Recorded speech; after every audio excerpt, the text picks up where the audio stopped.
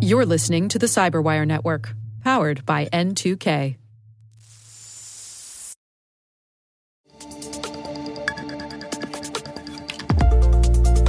Hello, everyone, and welcome to Cyberwire X, a series of specials where we highlight important security topics affecting organizations around the world. I'm Dave Bittner. Today's episode is titled The Cybersecurity Paradox.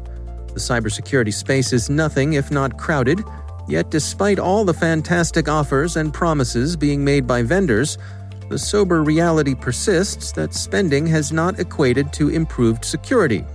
For example, a recent industry survey revealed that 80% of IT security budgets are focused on detection and containment controls, even though 70% of security experts believe that a greater focus on prevention would strengthen their security posture.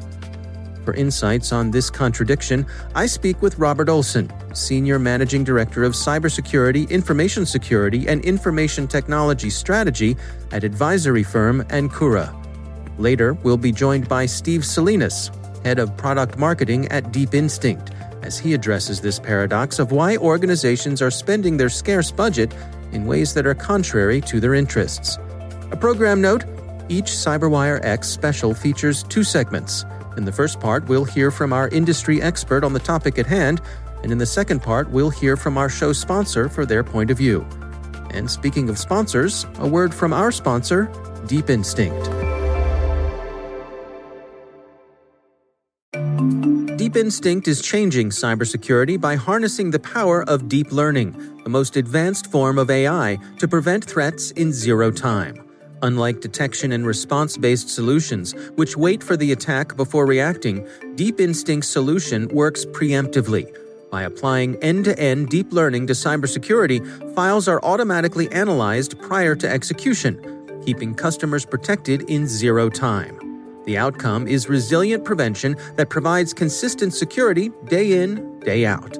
Learn more about the benefits of incorporating Deep Instinct into your cybersecurity defense by visiting deepinstinct.com. That's deepinstinct.com. And we thank Deep Instinct for sponsoring our show.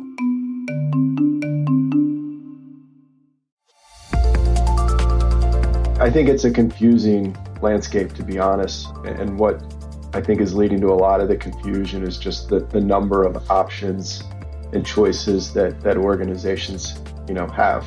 That's Bob Olson. He's Senior Managing Director of Cybersecurity, Information Security, and Information Technology Strategy at advisory firm Ancura. And so I think that is where organizations really struggle. Most are fairly understaffed. Even if they're using, an outsourced provider to assist them, they're just, they're trying to, especially with the challenges that they've had and continue to have with sort of the distributed workforce as it relates to COVID. They've really got their hands full. So it's even harder, I think, for them to dedicate any kind of time or resources to really look at, what are the products that are out there, and also, honestly, I think even more importantly, what are the products that they've already invested in? And how should they be, how could they be leveraging those? Are they getting the full value out of those? So the last thing they need to do is just start introducing new products or additional products into their environment when if they don't even really have a good handle on, what they already own, what they've already bought and are, probably underutilizing. How do you go about evaluating that, of kind of, helping someone take stock of where they stand with the things they're currently using? The best way that I've seen that approached is to really use one of the frameworks that are out there. So one that we commonly, see and use with clients is the what used to be known as the SANS Top 20 Critical Controls. It's now the Center for Internet Security Critical Security Controls. And what's nice about that is it's really tool agnostic, meaning that it's a way for an organization to really look at their program in a fairly tangible and sort of unambiguous way and look at the needs, relative to, their specific business, the industry they're in, the type of organization that they are, their sort of operating model, the threats that are out there. And really, instead of looking at it from a, hey, what tools do we have and what functions do they play, or what role do they play and what functions do they have, sort of flip that around and say, okay, here's what we need to have in place to have a mature security program. And, how are we going to accomplish, or meet these, specific set of controls, and what are our options, and really look at it from a security program maturity and threat kind of landscape to then say, okay, because there's lots of ways to, meet the different requirements within not just the critical security controls, but some of the other, frameworks and standards that are out there. And it really is, okay, what makes the most sense, and you always want to, as part of that exercise, it's important to kind of do really a security technology review to also understand, what tools do we already invested in. And what we find a lot of times is organizations have done a pretty good job of investing in tools. They've generally not done a very good job of integrating those into their environments where they actually add the value that they are expecting. And particularly in larger organizations, oftentimes we'll see where they may have bought, for all the right reasons as far as intentions, but they may have bought 3 or 4 or 5 different products that really are all, fairly kind of duplicative in a functionality standpoint. And so where it's helpful to really base that off of a framework, more of an objective exercise, is it allows you to then align, to meet this, this specific requirement. Here are the tools that we have in our toolkit. And it really allows you to kind of objectively categorize those, identify, categorize, and then figure out, do we really need these 4 things, or is there one, that's kind of best in breed that we really need to focus on? And it also allows you, or really enables you, to identify gaps. So maybe you thought, or maybe an organization thought, that there was a particular tool or suite of tools that was helping them, achieve a specific, requirement. And reality is, when they go through that exercise, inevitably there's gaps or kind of blind spots. And so that then helps them figure out, is there a tool that they've already invested in that could potentially be leveraged to fill in that gap? Or do we need to go look at, a new piece of technology or a new partner? Again, there's lots of ways to kind of solve things. Do people tend to fall into a rut of momentum that, we're using this tool, we've been using this tool for a long time, our folks know how to use this tool, and so, there's that natural, I think, impulse to resist change? Yeah, absolutely. Definitely, most IT organizations, the tools that they've invested in, they've, put training, folks through training. They've got, probably a significant amount of hands-on experience with the tool or set of tools, depending on how long it's been in their environment. And so, it is, I think it's unfortunate, but I think it's probably not too surprising that a lot of IT organizations or security organizations within at least the clients that we deal with are hesitant to kind of look outside, look at new products, look at new ways of doing things. One thing that's, I think, helped in one sense is, as organizations are, rapidly kind of migrating towards more cloud-based environments, a lot of the, what I'll call legacy IT or legacy security tools, aren't really designed to effectively operate in those types of environments. And so it's really forced them to look at really a whole new set of technology to be able to perform a lot of the same functions that they were using, again, more the legacy tool set, if you will. And where it gets even more complex is when they've really got to both, if they have a hybrid environment, they've really got to kind of balance both. So maybe they're not going to have to, abandon their legacy tool set, but they may also then have to adopt a whole, second or additional tool set to really focus on, cloud security and, cloud management. How do you advise them in terms of dialing in those numbers, the percentages of their spend on things like detection versus containment versus prevention? How do you evaluate what the best mix would be for any individual client of yours? Yeah, it's really important. I mean, that's a key point. It's really important to again align the tools and the spend, kind of the value that it brings with, tie that to the risk that it is, hopefully helping to mitigate and or, accelerate the time to discovery, if you will.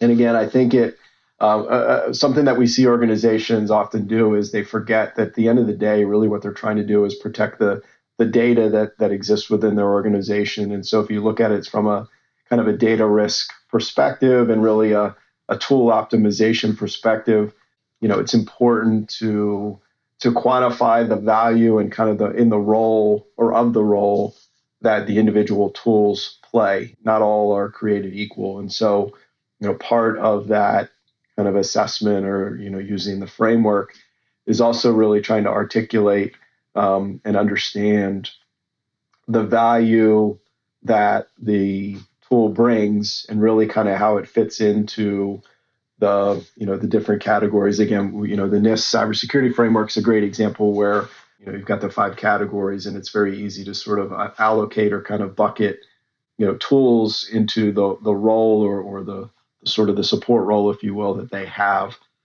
One of the most valuable things, which will probably sound very basic, but it's always amazing to me how few organizations even have an inventory of all of their tools, and not even just security related tools, but just an inventory of all of their tools that they use to run their business. Oftentimes it doesn't exist, and so that's one of the first things that we'll do. And as we're doing that, we'll then also want to understand, what role do those tools play in the organization? How do they align with the business needs? How do they align with the business risks? And then ultimately, make decisions from there. In terms of the spectrum of tools that are available out there and the variety of costs of those tools, do you think that we're in a state here where most businesses, most organizations can find an appropriate level of protection that falls within what they're able to spend? I think with the advent of managed security services, which have been around for a number of years, but I think are really kind of coming into their own, we're at the point where a significant percentage of our small to mid-sized clients are, for some of the more basic kind of security products, things like, antivirus, anti-malware, some, email filtering, those types of things. They're still investing in those and, potentially managing those locally. But where they're really adding some sophisticated security capabilities at very, reasonable price points is when they're going to more the managed security services route. So, managed detection response, endpoint detection response, those types of offerings that allow them to, benefit from security infrastructure that is comparable to an enterprise level organization, but at, very attractive price points. I think a lot of the managed security service providers have done a good job of becoming more competitive from a pricing perspective. I think they've had to. I know we are seeing a significant uptick in not only interest, but also, onboarding new clients specifically around managed security services. And again, it's because I think with, particularly with COVID, it's gotten even, harder and more complex and just even more resource intensive to properly, protect and defend endpoints, which are right now extremely distributed in most organizations. I don't see a lot of at the small to mid-size level sort of product buys, I would say. Again, just because I think there's a good understanding now that it's not just buying the product, but do you have the folks that have the ability, the knowledge and the skills that are necessary to actually operate and maintain those tools. And, it's not, fair to assume that if you're, if an organization's using some type of outsourced IT provider, odds are that they probably are limited or have a fairly limited set of security tools and skills as well. And so again, that's where we kind of we're seeing more and more of what I'll call a layered approach, where they're still using a firm for more traditional kind of IT support, IT help desk, but then they're layering on top of that a more purpose-built kind of managed security service. And we're also seeing, which is interesting, a similar approach, but for different reasons at the more enterprise level. And they're using the managed security services, and they, in most cases have pretty robust internal security teams, but they're using those, managed security service providers as really, sort of supplements or complements to their existing in-house teams. So really, kind of a reserve force, if you will, that they can call in and leverage as appropriate. What are your recommendations in terms of organizations kind of taking stock and having an audit of the tools that they're using to take a look and make sure that they're properly calibrated? So I think the first thing is really just understanding what tools, has the organization invested in. A lot of times we find with organizations that have been in business for a while, people come and go. That's just inevitable in, today's economy. And so we oftentimes find organizations have invested in tools and, the accounts payable or, just continues to process invoices and stuff. And so we wind up with kind of this layered approach, if you will, of tools that have just kind of continued to grow. And as new folks have come in, they're buying their own.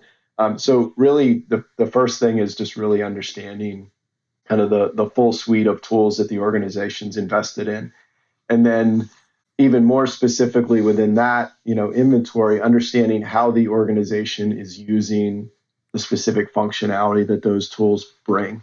Just because a tool can do 100 things, it doesn't necessarily mean that the organization is using that. So really, clearly capturing or documenting the tools that they have, the role that they are playing in the organization, the cost associated with those, and really kind of the value that they bring to the organization. And once you have that data or that information pulled together, then you can start to really say, okay, relative to kind of the best practices that are out there on the full set of capabilities that we need to have, where do we have gaps, where do we have, redundancies, and I think this is the piece that a lot of people miss, what are the threats and risks that are out there that are specific to us? And what should we be building our program to defend against, really? Because there's a million threats that are out there.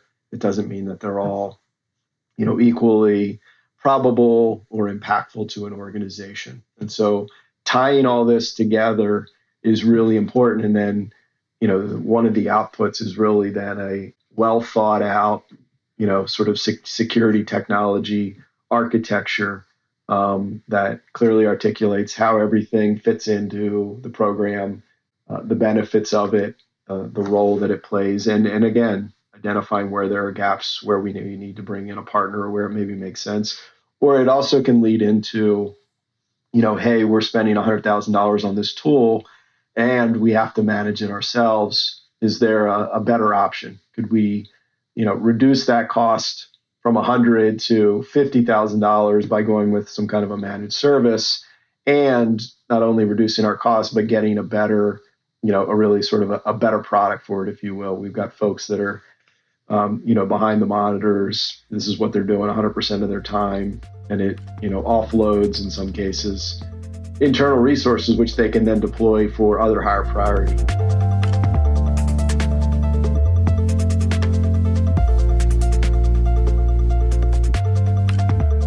That was Robert Olson from Ancora. Up next, we'll hear from our show's sponsor, Steve Salinas from Deep Instinct.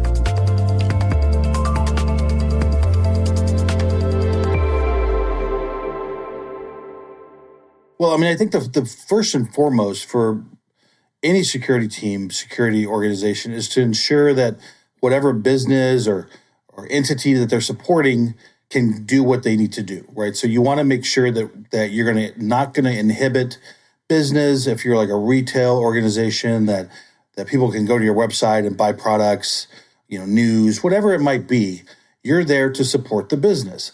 But you have a really difficult job, though, because you need to support the business, but you also need to keep it secure, because you could support the business by having no security, right? And then all your data is being stolen and, tons of bad things are going on, but the business is continuing, at least for a while. Obviously, that's not the approach they want to take. So a lot of organizations will take a very conservative approach to building their security infrastructure or approach. And a lot of it comes back to just based on the people that are running it and what has happened over the history of cybersecurity. I mean, let's think about it. Have we ever seen any sort of prevention solution be 100% effective all the time? No, it's not possible, right? So a very conservative approach would be, you know what?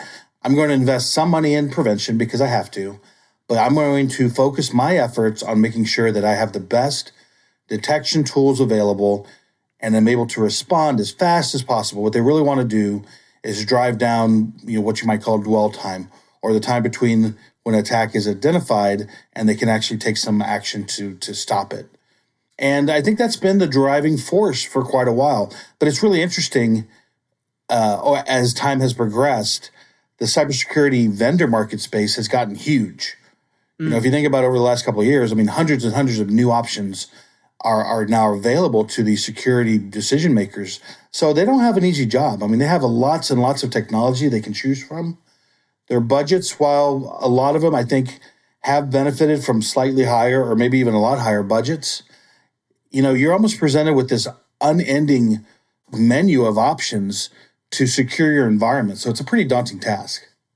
It sort of reminds me of someone faced with the task of protecting, for example, a retail store where, as you described, I obviously I don't want people walking off with my inventory out of my store, but at the same time, if I make this place so unpleasant to shop in, if I'm, patting down everyone as they come in and out of my store, well, people aren't going to want to come there. And so it also strikes me that, something that all retailers deal with is a certain amount of, I think they refer to it as shrinkage, where, some things are going to walk out the door and you need to deal with that. I mean, are we in a kind of a similar place when it comes to data? Is there a place for that kind of acceptance that, nothing's 100%, sometimes things are going to happen? Well, I think there is. And I think that's where we have to help the security decision makers in minimizing that. Because, they're going to operate with some level of risk or some level. So one good example is think about logins, right? So when you log in your computer, and I do it all the time, I mistype my password. I probably do it 3 times a day. Sure. Now, you could put a rule in place like, mistype password, after 2 times, lock the computer. Well, you know what you're going to end up with is a bunch of employees that are calling the help desk, irate, they can't get their job done, they're on the road. So no one wants to do that. So there's a level of risk that most organizations are going to be okay with. Even maybe 10 failed logins is okay, maybe even 20.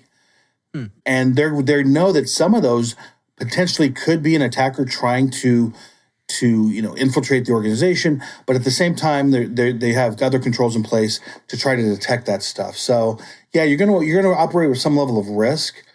And what we do at Deep Instinct, we are a prevention first cybersecurity company. So I think when you think about risk, I think a lot of people right now are probably a little too comfortable with the underperformance of their prevention technologies they have in place, for a number of different reasons, because of the hassle of changing them or for the belief that they can't get any better. But, it's not uncommon for an AV solution that's in place, especially a legacy or even a next gen, to, have an efficacy that is significantly lower than 100%, like way lower. But they're okay with that. And they the way that they mitigate it is building a defense in depth strategy with lots of detection response tools, but then it can kind of get really cumbersome. And over time, and I think that's what we see today, is that they've built these really complex security stacks that are kind of getting unwieldy and harder to manage every day.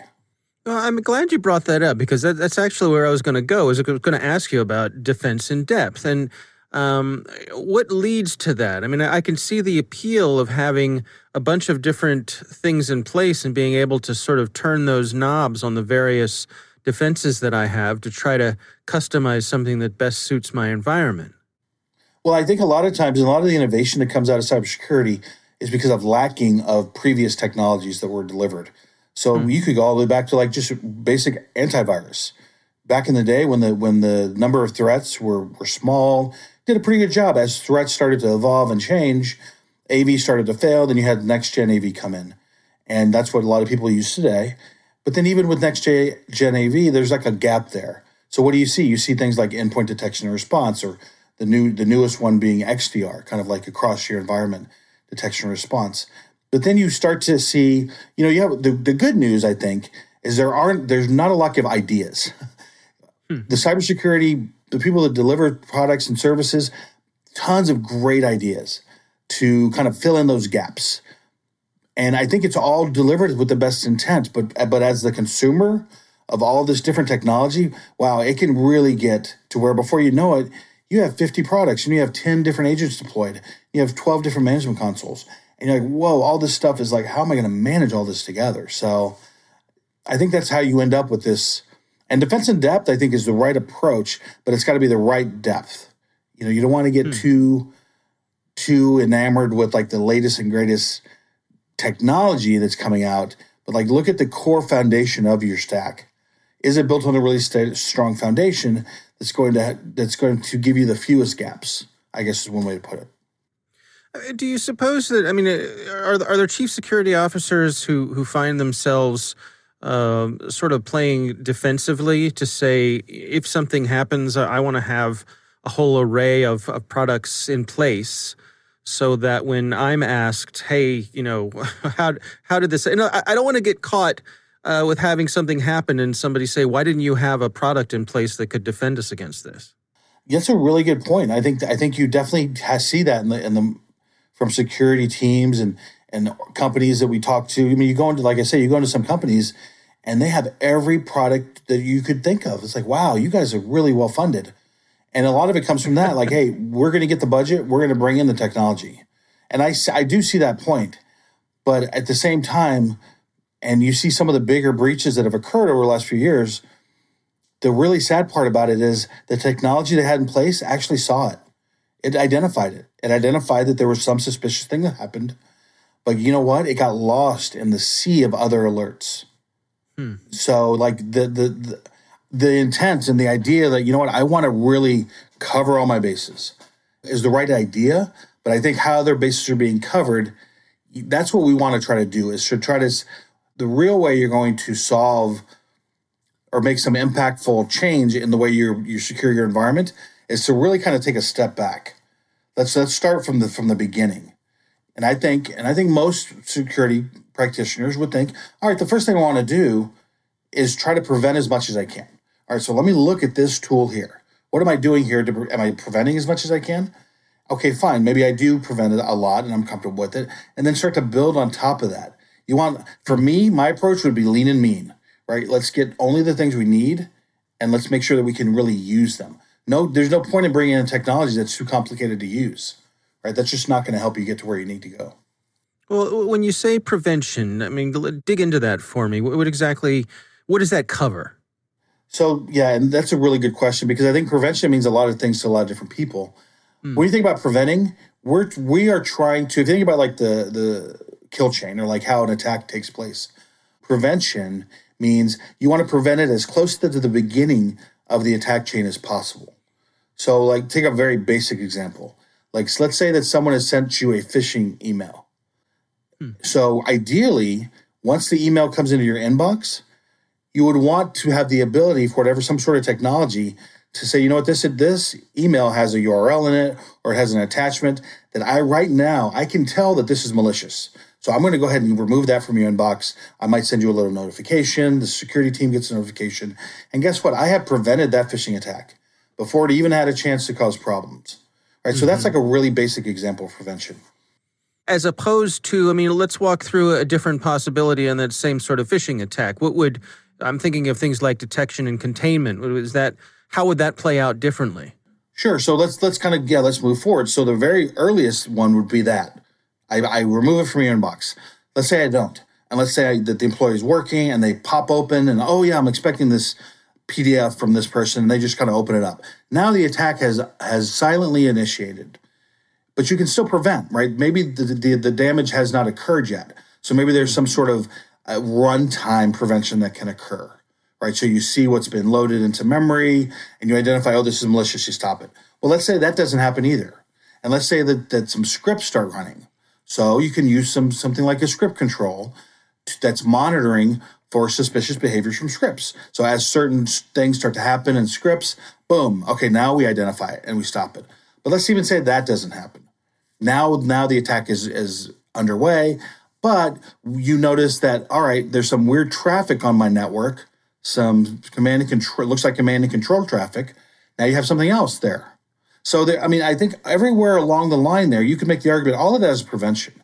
I guess the one way that you would not prevent is if the employee gets the phishing email, they open it, they open the PDF, the attack starts, the command and control communication starts, the attacker steals a whole bunch of data, and then they leave, and no one never knew what happened. Right. So how do you recommend that folks come at this from a budgeting point of view? How do you what do you think the wise approach is?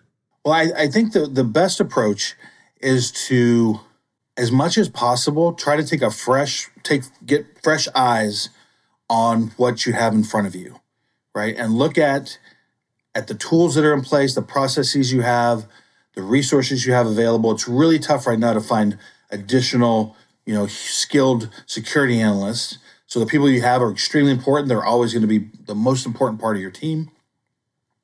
And then look at the budget you have and try to sketch out like where are all of the, like in your current security stack, if you did some analysis, you could probably identify where a lot of the alerts are coming from, right? So there are some things in there that just might be working correctly. Maybe they need to be tuned.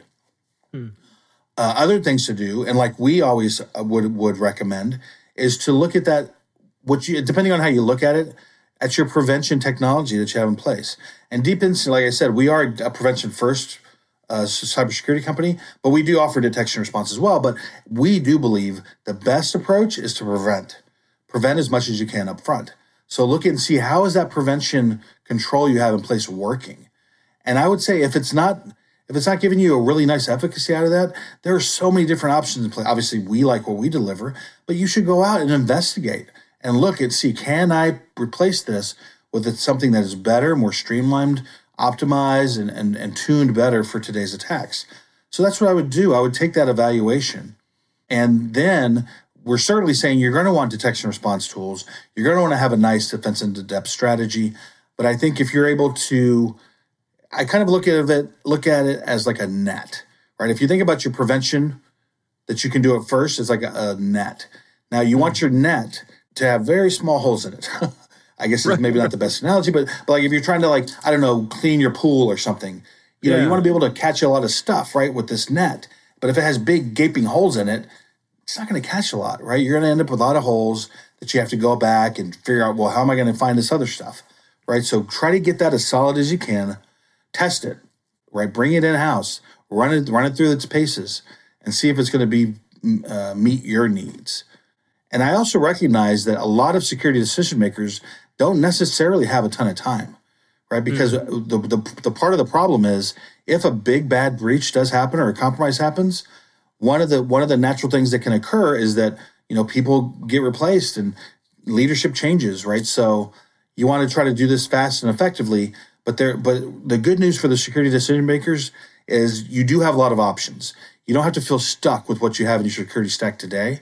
You can replace that stuff, and you can replace it easily, faster than ever before, and it's very competitive, and you probably get a good price for it. Where do you think we're headed? Is the word getting out, or are folks taking a better approach to this, or the evolution, is it headed in the direction that you think it needs to? Well, I think that you're seeing lots of different ways to secure an environment. Security decision makers are getting smarter and smarter every day, and I think there's a lot of it built in from their work in the field, understanding what needs to be done. And I think what we're seeing is kind of some refinement on these different technologies. You see a lot right now that happens, and this happens on a fairly regular basis. You end up with some consolidation, right? So bigger security vendors consolidate, and then you have kind of a better solution. So one of the things I think we're going to see more and more is how the technology and the human expertise are blending together.